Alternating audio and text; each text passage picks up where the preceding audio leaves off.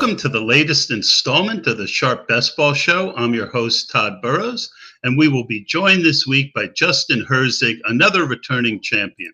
Justin took down Best Ball Mania 1 and does great work on Best Ball for Establish the Run. You can find his work there. Today, we will mainly be focusing on the weekly winners format on Underdog Fantasy. And speaking of Underdog Fantasy, this show is sponsored by Underdog Fantasy and the biggest football tournament of all time, Best Ball Mania 4, with $3 million up top in first place. Don't know what Best Ball is? It's simple. You just enter Best Ball Mania on Underdog's Slip mobile app, draft your team, and that's it. It's set it and forget it. As Underdog's great software will give your team the maximum points each week. Also, as mentioned, we are going to talk about Underdog's weekly winners contest, a unique new contest to the best ball space, where each week prizes will be given up to $20,000 and unique strategies are needed to take it down. Go to Underdog's mobile app and sign up or sign up on your browser and add the code SHARPKIT, and you'll get 40 articles from us over at Sharp Football meant to take down the top prize, as well as Underdog will match your first $100. Go to Underdog Fantasy, promo code SHARPKIT, and sign up today. Justin, welcome. Thank you, Todd. Great to be here. Good to always chat with you. I'm excited for the conversation. I am too. Before we get into weekly winners, I think what everyone wants to hear from us right now, Justin, is our take on the Ezekiel Elliott and or Dalvin Cook landing spots and what it does to both their ADP and the ADP of Breece Hall and, of course, the other guy whose name I just completely spaced on, Breece Hall and Ramondre Stevenson. Let's start with the Patriots and then go to the bigger issue, the Jets. Yeah, so with the Patriots, it's interesting. I haven't understood why Ramondre has really stayed with his ADP of that kind of early mid third round. Like I think his ADP was primarily staying around like 28. When I think like all the signs were pointing to he was not going to be a workhorse. They were going to bring someone else in, or if they didn't bring someone else in, it was because they felt pretty confident in Pierre Strong or Kevin Harris, and that one of those two was then going to, give Ramondre a substantial breather, whether it's on early downs, whether it's goal line work. Like we knew there was always something there. So for me, I always had Ramondre kind of in that early fourth round or maybe late third, around that like 34 to 38 pick wise. And so for me, I think this signing, it drops him now to even a little beyond that range, because the amount of money that Zeke got, even if we in the industry don't believe Zeke is still has that pop, that talent, the money that he signed for, the way that kind of coaches think of him from even the draft capital back in the day, I'm still expecting like Zeke to play a role, steal touchdowns. And so I think Ramondre should probably go in that maybe late 40s, mid 40s area. That's a little. Yeah, I'd say late 30s, early 40s area. Breece Hall, I've been pretty excited about. Early on in the draft season, I wasn't drafting that much of him when he was in that early third round area. But as he started dropping to kind of the early fourth, I've been buying a decent amount because I thought there was a chance Dalvin wasn't going to go there. Now that Dalvin has signed, I think he continues to drop, and he probably ends up in that kind of late 40s. Because now you've got, I think Dalvin still has a little more left in the tank than Zeke. You've got the knee injury, the actual injury aspect of Breece as well. So I still think like Breece is going to fall past Ramondre, but maybe it's like early 40s for Ramondre, late 40s for Breece. I'd be happy to take them, I think, if they actually get to that place. But I think it's going to take a while because ADP changes slowly for them to actually get to where they belong. So I'll start with those and say, I'm probably going to be fading them for a while. Yeah, so here's my thought. I didn't mind Ramondre in the mid-third round, and even once in a while early, because there's just not a lot of guys that I think have great value in the third round. Whether it's T. Higgins, DK Metcalf. I mean, there are a lot of guys with a lot of questions in the third round for me personally. I feel like Zeke, I was building in the fact, last year Ramondre was what, seventh highest scoring running back with Harris playing 11 games. I never expected him to have a workhorse role, but he's so active as a pass catcher. I feel like Zeke is actually a good match for his ADP because he's going to lose some goal line work, but he lost goal line work at times to Harris as well. They typically left whoever was out there on the field for the goal line. I don't know that that's exactly what we'll see with Zeke there. But I have no problem. If Ramondre falls to the fourth round, he's the guy that I'll be taking pretty regularly. When it comes to Brees, I'm with you. I didn't have much in the third round. I was pretty underweight. But the last week or two, I've been adding him pretty regularly in the fourth round. I feel like he's the type of guy who, yes, there's questions. But again, I don't find anyone who's like super great there. And Brees has the kind of ability that can help you take down a tournament. Now, I think he's going to fall more because Dalvin, as you mentioned, is someone with a lot of juice left. I could see Brees. I mean, I got him in a best ball today in the sixth round on DraftKings. I started out with 5 wide receivers and took Brees in the sixth round. I was on one of my chats, and one of the smart guys in there said it should be the 7th or 8th round. So, I mean, I feel like you get leverage over all the people who took Brees in the third round. Those teams are going to have a hard time advancing, making, less people you have to compete with. And he still has that late season upside that I like. Your thoughts on that? And then also address Dalvin and when and where you would or wouldn't be willing to draft him. Yeah, for sure. And so on that Ramondre one, with him finishing, as you mentioned, like 7th the year before, you also had Damian Harris out for pretty much half the season. I think there were only about 11 games. Yeah, well, 11 games, but 3 of those games he had like 5 or fewer touches because they got hurt in 2 of them. Yep. So like Ramondre still like had a lot of that workhorse. If you look at the games, then like, hey, Damian Harris actually was healthy for the game and Ramondre was there too. It's not nearly as appetizing as what we want as that kind of third rounder. The Brees, I 100% agree from a playoff standpoint. And like, if you haven't been taking Brees yet, now is definitely the time to potentially take him because during drafts right now, there is a range of outcomes and where he gets drafted. I think his ADP is going to be slow to move down, but on an individual draft basis, there will be ones where, hey, he falls to that 5th, 6th, or whatever it is. And then it's like 100% snatch him up because yes, you have this increased risk of the Dalvin aspect, but I still think that he is, as Pat Green would say, the legendary upside type player. He is likely going to be peaking around the playoff time. And he's the type of player that I've gotten excited about in the early 4th. I'll probably again get excited about if I can get him in that mid-5th area or whatever it is. But 100% agree from a GTO, from a strategy aspects, there's increased opportunity, there's increased value to drafting him when he's dropping. And for those who don't follow this as much as Justin and I do, GTO is game theory aspect. Yeah, there you go.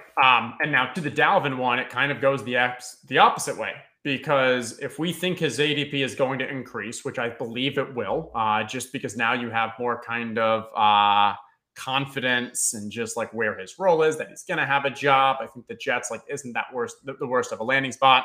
I think Dolphins would have been better. I do think there were better landing spots, but this isn't the worst, especially considering how much he got paid. But while I expect his ADP to increase, I'm out on him because I think from a talent and age, it's not worth it. I think the upside is severely capped from an overall season-long aspect. And then again, if I'm now drafting him 2 rounds before he was going in the past, I'm missing out on value compared to those previous teams. I'm trying to see, if we look at from an ETR standpoint, we have him at 87 right now. So it's just a little above his underdog ADP, which I think is in the mid-90s. But again, I'm expecting him to move past that, and you're going to have to almost, buy at a higher price than what he's been recently. Yeah, and as I look, I love that. I agree with that. The one thing I'm going to add from a Jets are going to jet kind of perspective, because this makes no sense, right? I made a tweet today about how we try and build our portfolios and we try and lean into what rational thought would lead us to. But we don't always get rational thought. So the other thing is that Brees was cleared today for work, and Dalvin is still not cleared with his shoulder, which is kind of one of those under the radar things, because I think people are thinking, well, Dalvin will come in and he'll have the early role, and if he plays well, he'll keep a lot of it. I mean, it's possible he comes in and is more ready to play than Brees, but I don't know that that's guaranteed, Justin. Yeah, I think with the Brees injury, because he's been with the team, they're very familiar with the situation. I believe they're going to have just more information to play, more desire to play it slow based off that information. And ideally, Dalvin should be ready at the beginning of the season, if not week 1, right after that. I think there's an expectation of that. There's no way that they would have signed him for this if there wasn't an expectation he'd be ready very close at the beginning of the season. That just seems shocking. Fair enough. Very fair. And so, yeah, I mean, I'm, again, out on Dalvin, in on Brees if he's falling to those kind of high 40s, low 50s. And I think that game theory aspect comes into play with these movement guys. Yeah, and I think we could probably put Zeke into a very similar mode as Dalvin, a guy that is going to move up and probably doesn't have the kind of upside we're looking for. So would you agree with that as well? Yeah, I think you need if Ramondre got hurt, like I could see him being a workhorse. That is like the one benefit to this. That's true. For him. I think Strong is the better running back at this point. It's puzzling to me. I mean, there's a scenario for me, Justin, where they brought him in to just take about 100 to 125 carries in between the 20s and occasionally in the red zone. Just, so that opens up the receiving role for Ramondre. I think the reports are saying that they'd like him for short yardage situations. So I think that needs to be included. And that's also, as you said, like, hey, where we've seen Damian before. And so I think that was kind of a gap that needed to be filled. But definitely agree with you that, like, I don't consider Ezekiel Elliott a threat to overtaking Ramondre. But I think if they actually like Pierre Strong, they wouldn't have signed Zeke. If they actually liked what they had behind him, and I think that's what they were hoping. I think they waited to sign Zeke or waited to sign Fournette or whoever because they were hoping that whoever that number 2 is was going to shine in preseason, in training camp, and that didn't happen. So I think those guys' chances are kind of gone, and this is a Ramondre Zeke show. If Ramondre gets hurt, gosh, it's ugly, but like Zeke probably turns into a top 20 back. That's a fair point. And with that, we will cycle over to weekly winners. Justin, I felt I had an unbelievable edge the first couple weeks, as no one seemed to be able to process just how different this contest is from tournament best ball. And about a week and a half in, I saw your tweet where you said that you had looked deeper into this format and that we needed to throw out almost everything we know about best ball to compete. I am so glad that not everyone has changed their mind like you did. And I do think there remains a significant edge right now in weekly winners. Would you agree with that? And what edges are you seeing in the weekly winners streets? Yeah, I would say definitely edge. I enjoy this tournament from a strategy aspect a lot. There's some constructive feedback that I'd provide where I think like the min cash of the $10 out of $15 each week unfortunately kind of keeps the top end prizes lower, and that's why it's filling slower. But I think from a pure strategy aspects, I really like this tournament. For me, when I think through like what the best ball ecosystem looks like right now, so many people are drafting based off the data, the analysis, the takes that are all kind of baked off the same thing, which is underdog best ball mania data. That's what we have. That's where there's been some amazing research. Leone's manifesto, so many other people that have been all the data bowl aspects that have come out of it, all of these findings. And those are about how to thrive, how to succeed in the best ball mania environment. And some of them focus on week 17. But in general, they're all focusing on advance rate. And when we think of advance rate, you need to have floor and median outcomes to actually propel your portfolio and your teams forward. Those floor and median outcomes are completely irrelevant in this structure. So thinking how to draft where you're purely focusing on how can you hit those top 1%, top 0.1% outcomes, and completely giving in to all of the safety, all of the mean, all of the floor aspects that come into play is really a way that you need to kind of be rethinking that way that you draft. Yeah. So for me, my initial thought, and I'm not a numbers guy like you are, like some other people are. It's just not part of my ability to do that. But just from a game theory perspective, the light went on for me after a day or two when I realized that really where each team really should be focused on one result, right? And the more that you remember from Mike Leone's manifesto, he talked about how the more active players you have, the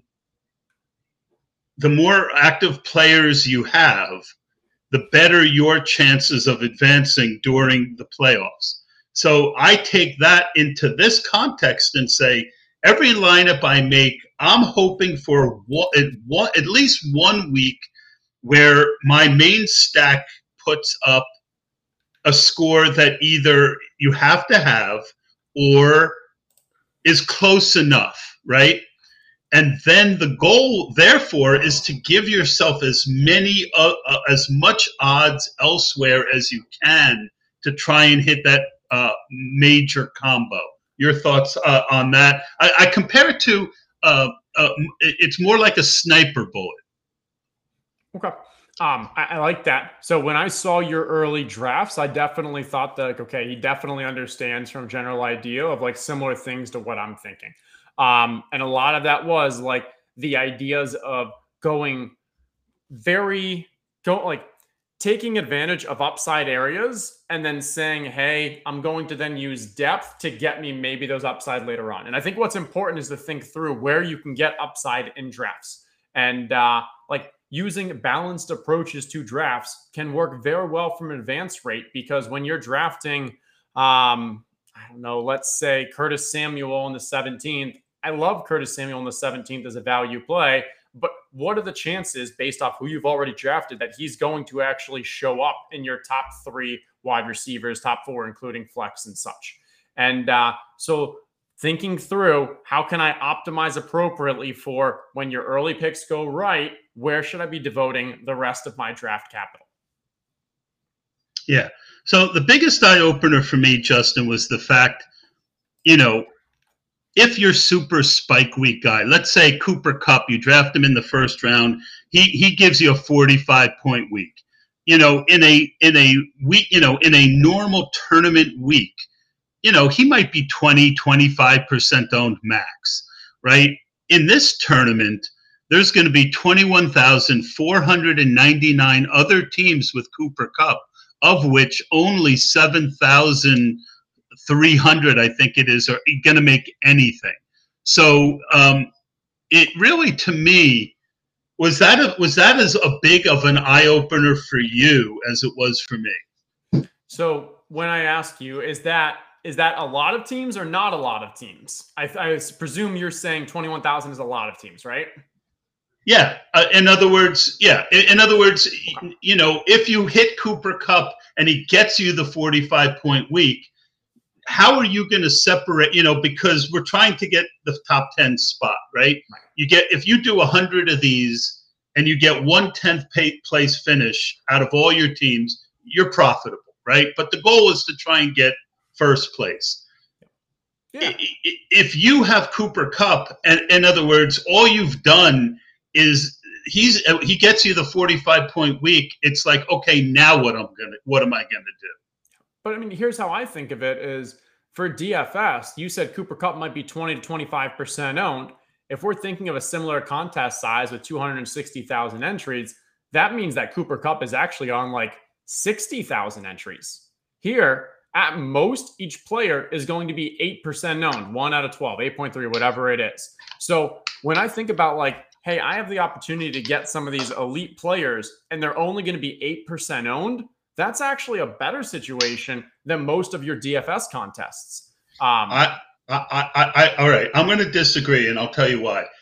There's 21,500 leagues. Every single one of those leagues are going to have Cooper Kupp. Right. From a perspective of DFS, it's 100% ownership. You're not fading one Cooper Kupp league. Okay, so in DFS, if there's a $260,000 person entry tournament, and 8% of lineups choose to use Cooper Kupp, you're competing against 21,499 other lineups that have Cooper Kupp, right? Okay. That's the same thing here. But in those tournaments, a lot of those elite guys are actually, as you say, 20, 25% owned. So now I'm getting actually these elite guys, and when my elite guy goes off, I'm actually getting them at like 8% ownership, which from a DFS standpoint, you're pretty happy about. Because then it's, okay, how do I start getting unique elsewhere? And that's where the conversation for me begins, because in DFS, if I'm taking Cooper Kupp, he's $9,200 salary, he's very expensive. A lot of the lineups start looking pretty similar, because if you go expensive Cooper Kupp, you're probably going Matthew Stafford and stacking him. Okay. You probably are now going to go cheap running backs because you've got this expensive wide receiver. You're definitely going cheap tight end. You can't go Cooper Kupp and Travis Kelce. That's too expensive. And so from a DFS angle, we can start thinking about how can you go against the grain so you're a little different than most other Cooper Kupp teams. Maybe actually you do go Cooper Kupp and Travis Kelce, and now you're very unique. And now instead of 21,000, maybe only 50 teams actually started with Cooper Kupp and Travis Kelce.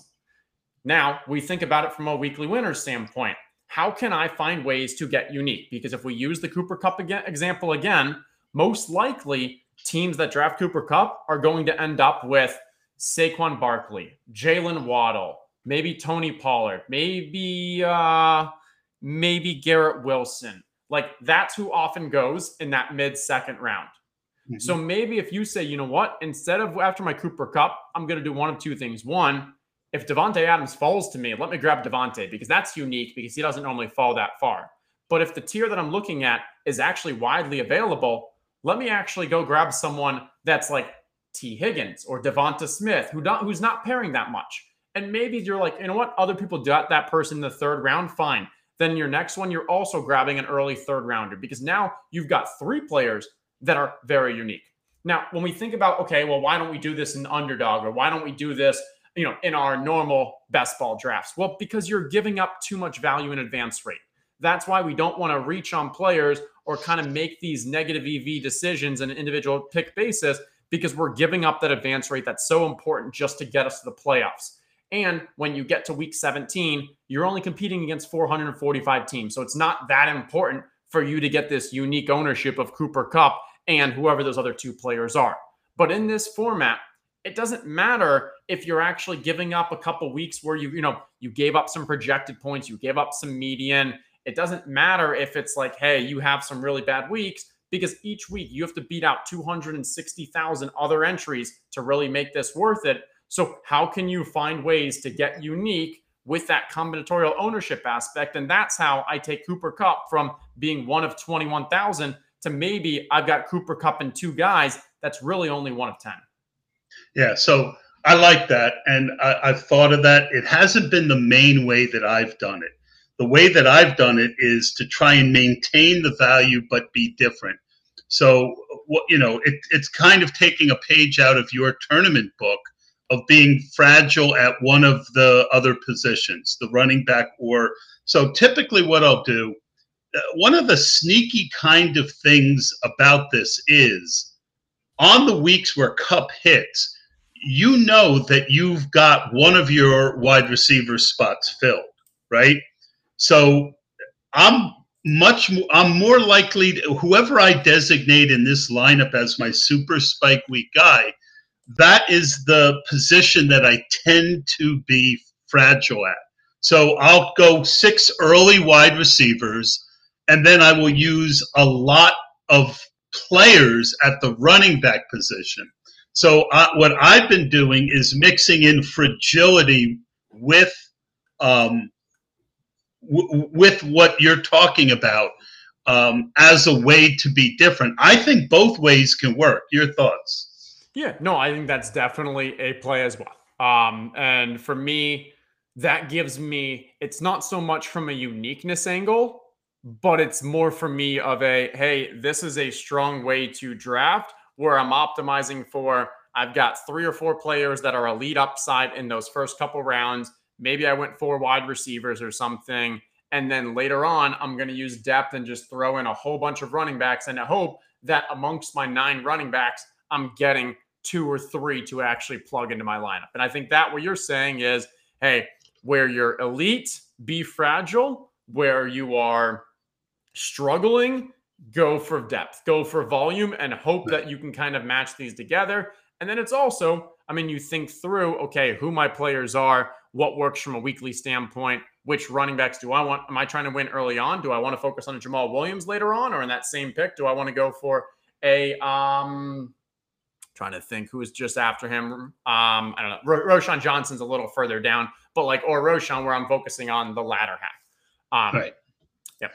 I don't know if I'm, go for it. I was going to say, I don't know if I'm able, but I'd love to kind of share my screen and go through one tweet I put out. Yeah. Awesome. If you look at it and you go to the right next to your camera, there's a button. Yep. Okay. Are you able to see this screen? Yep. It's very small, but we can see it. Okay. I'll pump it up. Okay. So woke up, drafted Cooper Kupp and Stephon Diggs in a weekly winners. Initially, that's just a very unique combination. We agree, right? Absolutely. And so in that draft, like, okay, I've got this unique combo. That's one easy way where like Stephon Diggs somehow fell to me. Cooper Kupp also fell too. I then posted the entire team here and I can kind of talk through it, but there were jokes because some people didn't know it was a weekly winners and such, but like even people who did know it was a weekly winners, I was still getting a ton of crap for taking only 6 wide receivers and taking 4 tight ends, even though I drafted George Kittle. And for me in this structure, when I think through like what I was going for here, I have Cooper Kupp and Stephon Diggs, which is a very unique combo. And so my chance of winning is going to be when Cooper Kupp and Stephon Diggs just put together the 2 highest scoring weeks. What can I now do with the rest of my team so that when those 2 blow up, I can really give myself upside at all other positions. And so from the top, it's Fields and Purdy. I did Purdy because I've got the double stack with Ayuk and Kittle. And most importantly, down here with this Kittle aspect is when you're looking at the end of drafts, we're looking at Isaiah Likely. We're looking at Higbee. Like if you're comparing the wide receivers that are available here versus the tight ends, what's more likely on a weekly basis? That Tyler Higbee outscores George Kittle and puts up like a good enough week that other tight ends also don't do well, or that I'm drafting, I don't know, we'll use Van Jefferson around the same place, and Van Jefferson not only outscores my other elite guys, but also outscores the competition's wide receivers there as well. So when you can think through, how can I take advantage of different parts of the draft where the likeliness of the outcome for them to outscore the rest of their position, tight ends at the end made a lot of sense for this, even though I invested heavily in George Kittle. Yeah, I love that. So I think another one of my big strategies for this contest is I really feel like tight end is a position where you can separate, right? Because it's so touchdown dependent and it's half PPR, you know, being able to access whatever the big tight end score of that week is, I'm all in for, and I approach it very similar to the way you do, because while we do see the elite tight ends have more big weeks than anyone else, we also get a bunch of random guys throughout each year who have 2 touchdown games that help them separate. So I am very, very often taking one of the top tight ends, that tier of Mark Andrews through, say, Kyle Pitts. And that includes Waller now since he's moved up. And then I'm taking 2 or 3 later tight ends Because most of my drafts, I'm only doing one quarterback. I do two sometimes, and I get why you did two here. So talk about your quarterback strategy, and I think we're saying the same things on tight end, correct? Yeah, so for the tight end, completely agree with what you're saying. I think there's one additional point that's worth calling out.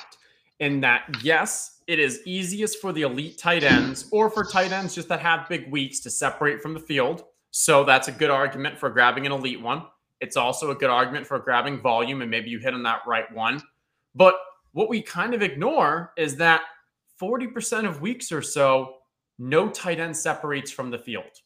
And in those weeks, how do you separate yourself from the others? Well, one is you didn't draft and spend capital on that elite tight end. And so that allows you just to have another extra player. Or you, even though you didn't separate, you got the tight end that at least beat the others by 3, maybe by 4 or 5. And you did it at a low draft capital. And it is far more likely that a late tight end is able to, one, have a week where no tight end goes off 40% of the time or something.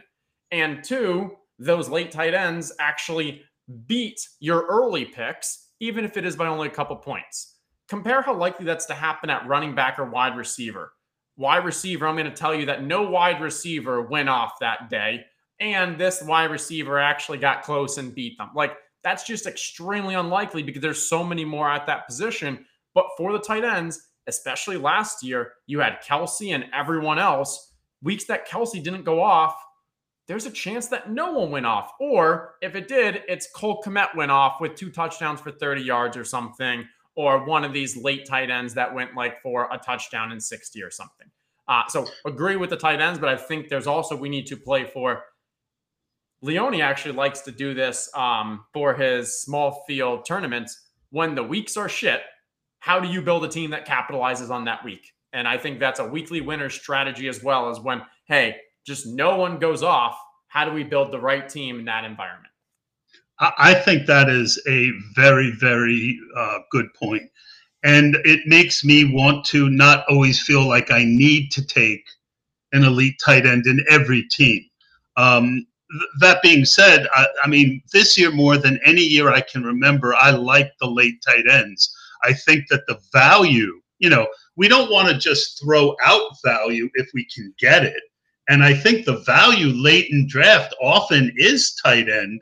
And then when you look at what Hayden put out recently about the percentage of time people fill the flex, wide receiver is not nearly as big as what the field thinks it is as far as filling in the flex. To your point about the non-good weeks, where people, that's why I do a lot of Brock Purdy solo teams. I'll pick one of his weapons, and I'll mix drafts up. So one draft it might be Ayuk, another draft it'll be Debo, another draft it'll be Kittle, because the draft capital on him is so low. If you get that week where he goes off and he gets you 23 points, and no one among the elites get more than 25, now you're in a really good position because you didn't wait, I don't want to say waste, but you didn't use another position or another roster spot or 2 on quarterback. And I've done a couple where I'll take one of the Tennessee wide receivers. I even did one with Chig, with Tannehill, and then also have Purdy. So I probably do one quarterback 80% of the time in these. But when I take 2, it's when I look at the end and I've got someone on the team and a quarterback who is so cheap that, let's say I have a cup team with Stafford, or even a Fields team, not a Field, like a Watson team. If I've got Watson and Cooper, I will sometimes take that late quarterback if I've got a guy I think is a spike week guy late. Your thoughts on that? Yeah, I think that makes sense. I would push to I'd push to think of late round in this structure to not just be end of draft or last like 15, 16, 17, 18, but even starting at 10, 11, 12. Because we're not caring about your depth across the entire season. We're caring about 1 week. And so when you think of the starters of that, you're thinking of the, non-QBs. We're talking about 2, 3 and a flex, that's 6, tight end 7. So the difference between if you're drafting your QB in that 10th, 11th or the 17th, 18th, you may already have your starters for that week already drafted, especially if we're talking 11th or 12th, because then you've got 10 rounds. Did you get 7 starters in that 10? For high upside, like decent chance you did. So while we think of like drafts as 17th rounders so much different than 11th or 12th in traditional formats, in this best ball one, I really like going after those 10th, 11th, 12th round ones because it allows me to go as elite as I can early on, but now I'm not giving up the kind of upside and just value with the quarterbacks aspect. And so my highest own is Anthony Richardson. I've got 24%. I've got a bunch of Daniel Jones. And then I've got a bunch of like Deshaun Watson, Tua, those guys who from a weekly standpoint, they stack well, and I'm not giving up substantial kind of elite value. This isn't to say I'm not against elite type QB. I still think elite QB works really well for this format. But if I'm waiting, I don't think there's as much value to waiting till 15, 16, 17 and just going 1, because you could draft 1 in 10, 11, 12, and you're just providing yourselves with more outs. I love that, and it's in line with what I've been pretty much doing. I want to look at something real quick. I'm so less concerned with ownership in weekly winners that I really haven't looked. So I've got almost 20% Justin Fields, 15% Brock Purdy, 13% Tua, 10% Trevor Lawrence, 10% Ryan Tannehill, and 9% Daniel Jones, 7% Aaron Rodgers. So basically what I'm saying there is I agree with you, because as early as the elite quarterbacks have gone this year compared to historical in traditional best ball, they go even earlier in weekly winners. And a lot of my Fields ownership was before he, when he was still in the 5th round. When this first started, I did probably 4 or 5 Justin Fields right off the bat because I felt he was underpriced in this format. I really don't have much of the elite guys, so I guess I'm building kind of for that, what you talk about, the weeks where, those guys don't go off as much, or I'm hoping that, if Josh Allen goes for 35, maybe it's not all through Steph Diggs. Anyway, I'd say thoughts, but I really didn't have a question in there. No worries. All right. So I do think that I've even made some Tua, Mike White lineups where I'll throw him in the 20th round because I got both Waddle and Tyreek. And I had one lineup where I waited 2 rounds before I took Tua. I got him in like the 90s because I said I got both Hill and Waddle. Let me try and stretch this out and see if I get value. Are there any other strategies that I haven't thought of that you have that we haven't covered so far with weekly winners?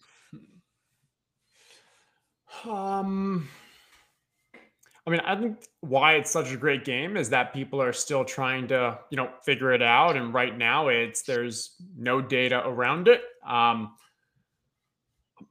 Even myself, I'm a little hesitant to put everything I've thought through out there because one is I think there is some edge, and I completely don't want to just hey, give everything out. But the other thing is I know that I have a bit of a platform, and if I start kind of spewing things that I think are true, but then they end up not being, I really don't want to just completely influence based off what I'm thinking around I don't know, historical data that's not even underdog tournament data. It's literally field data and then figuring out what we think is going to happen and what kind of teams can look like.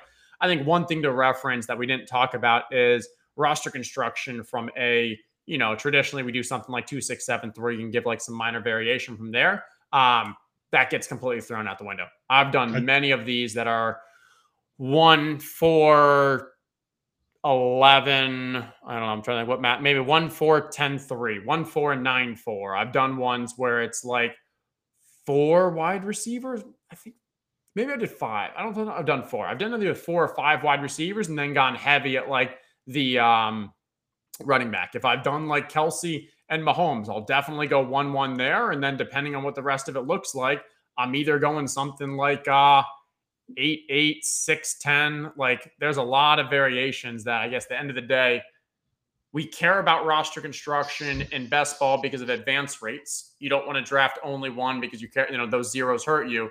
In this, a 0 is kind of the same thing as getting a 10 or a 12 in most weeks. You're not placing. So don't kind of try to get a balanced build if you're doing it just from a roster construction angle.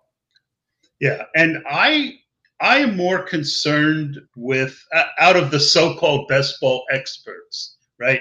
You got to know your role and who you are.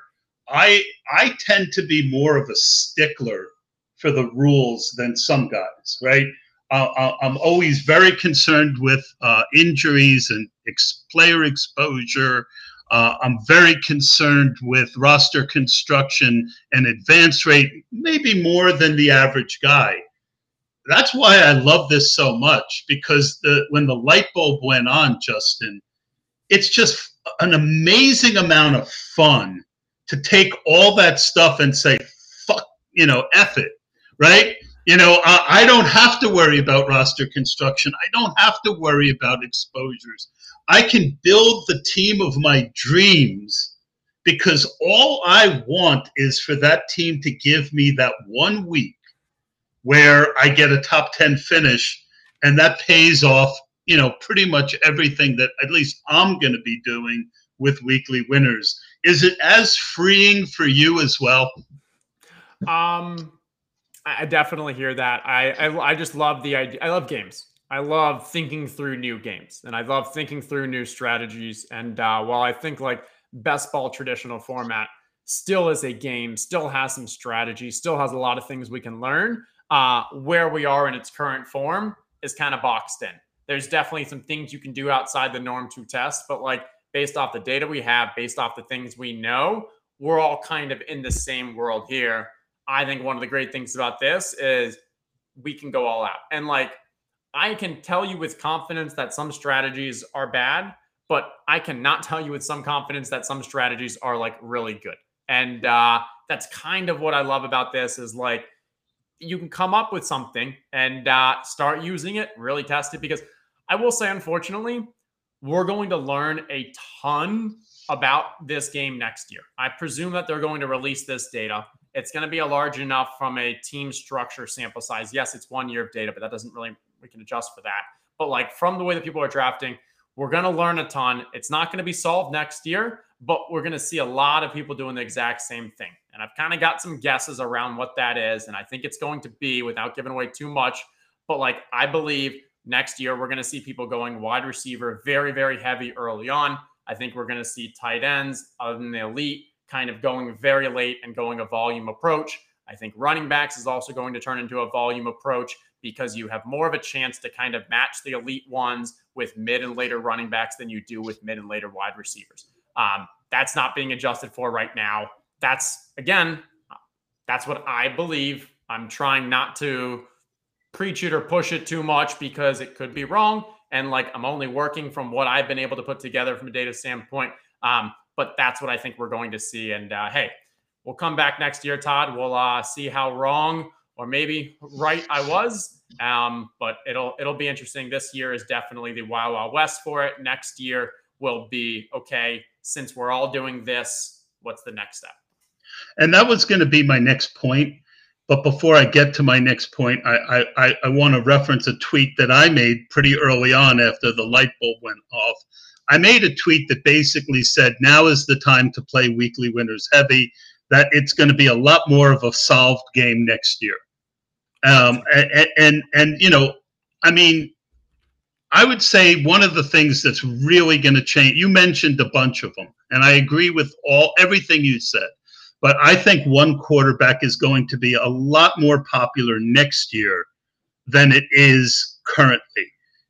when I go through these drafts, when we get to the end of the drafts, pretty much every quarterback is drafted in most of my weekly winners that are drafted in a normal tournament team. And I think that will change a tremendous amount next year because my personal guess is that one QB teams are going to win, not every week, but they're going to win enough that it becomes what most people are doing come next year. Thoughts? I disagree. Okay. And I think there's a sample bias. I'm not saying that what you're saying is wrong or what they should be doing, but not enough people are drafting mid and late QBs by themselves to prove that out in my mind. And what I mean by that is we're going to see in weeks that Daniel Jones was the number one QB. You optimally maybe only should have had Daniel Jones in that lineup, but way too many people, so many people right now, you're like, of the people who have Daniel Jones, I'm making this number up, but let's say 90% are doing it with another QB. So even though that 10% is actually more optimally constructed than the other 90%, the other 90% just by sheer brute force and player combinations is going to win more often than the 10% that's Daniel Jones. So if you isolate this, and this is what we would need to do from like we do it from an advanced rate and such, but you isolate and show, okay, the teams that drafted one QB versus the ones that didn't, how many points or dollars did they actually gain on it? That's where I can see an argument for the one QB making sense.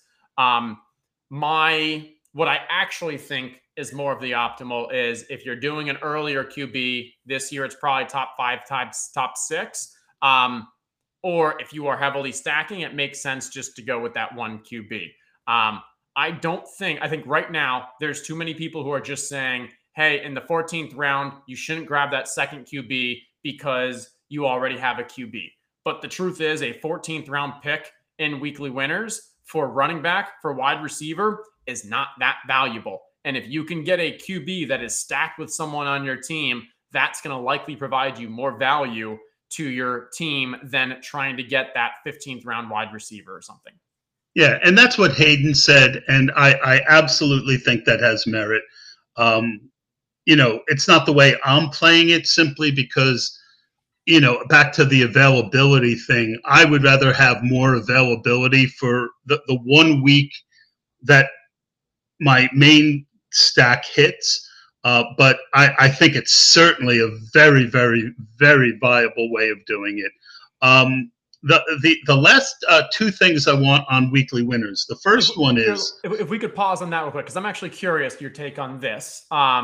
Because a lot of our thought is around the stack, as you said, and you want to play for when your stack goes off. That you want to make sure, like when your primary stack goes off, you want to give yourself as many outs of the other picks, right? What Correct. if we right? Okay. What if I said, well, rather than my stack, what if like when my top 2 running backs go off, I want to give myself as many other outs with my other picks, especially. Absolutely, yeah, absolutely. That is okay. I didn't phrase that as well as I wanted because there are plenty of teams that I build around Christian McCaffrey, and I don't have a quarterback with him. Those teams, I'm going to, that was actually my first idea for this whole thing. Was to take a Christian McCaffrey, a Jonathan Taylor, and then, 2 or 3, this is before the whole Taylor thing happened, and then 2 or 3 very late running backs, and then just build around that assumption. So I should have phrased it more that whatever your super spike week idea is for that team, that you want to give yourself as many outs as possible for when that hits. I like that a lot. And in those examples, if you went Mahomes and Kelsey, those are what you're playing for the spike weeks. Don't draft another QB, another wide receiver, another tight end. If you went Justin Herbert with Keenan Allen and I don't know, maybe you went for Quentin Johnston or something, like, yeah, it's not worth taking another quarterback because you've already invested so much in that offense, in that team.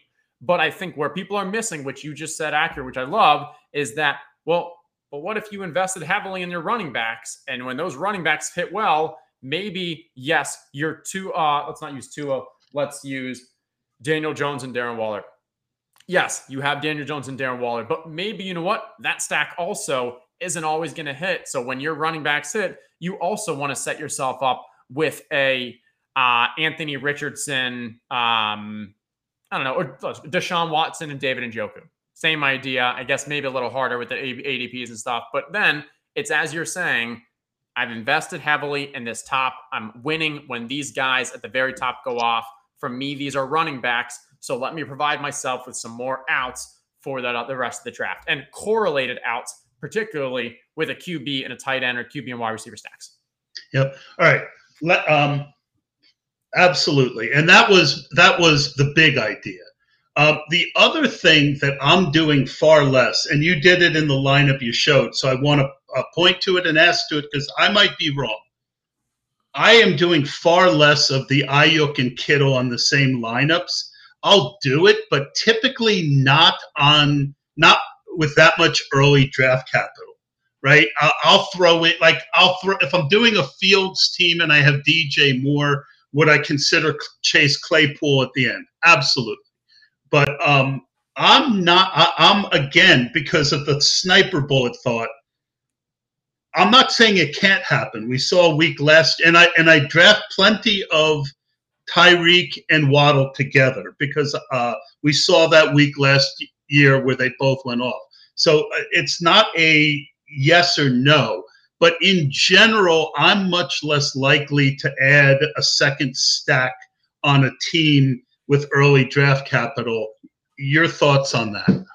I think that's right. I do not want to be drafting Chase and hit. I think it depends on who the players are. Because as you said, Tyreek and Waddle, yes, they can both go off. And it's really because they're unique in that they're both speed demons and extremely efficient. But Keenan Allen and Mike Williams, I don't want to have both those on the same team with Justin Herbert, because Keenan Allen, he wins with a high volume aspect. And especially I don't want to have Keenan Allen and Austin Eckler. Those two guys are high volume. To be honest, Jamar Chase and T. Higgins, it is, I don't think we've seen a game that they both have gone off, and we're looking for absolute elite outcomes. So I'm in agreement with you. The earlier the draft capital, I don't want to have as many mouths from the same team.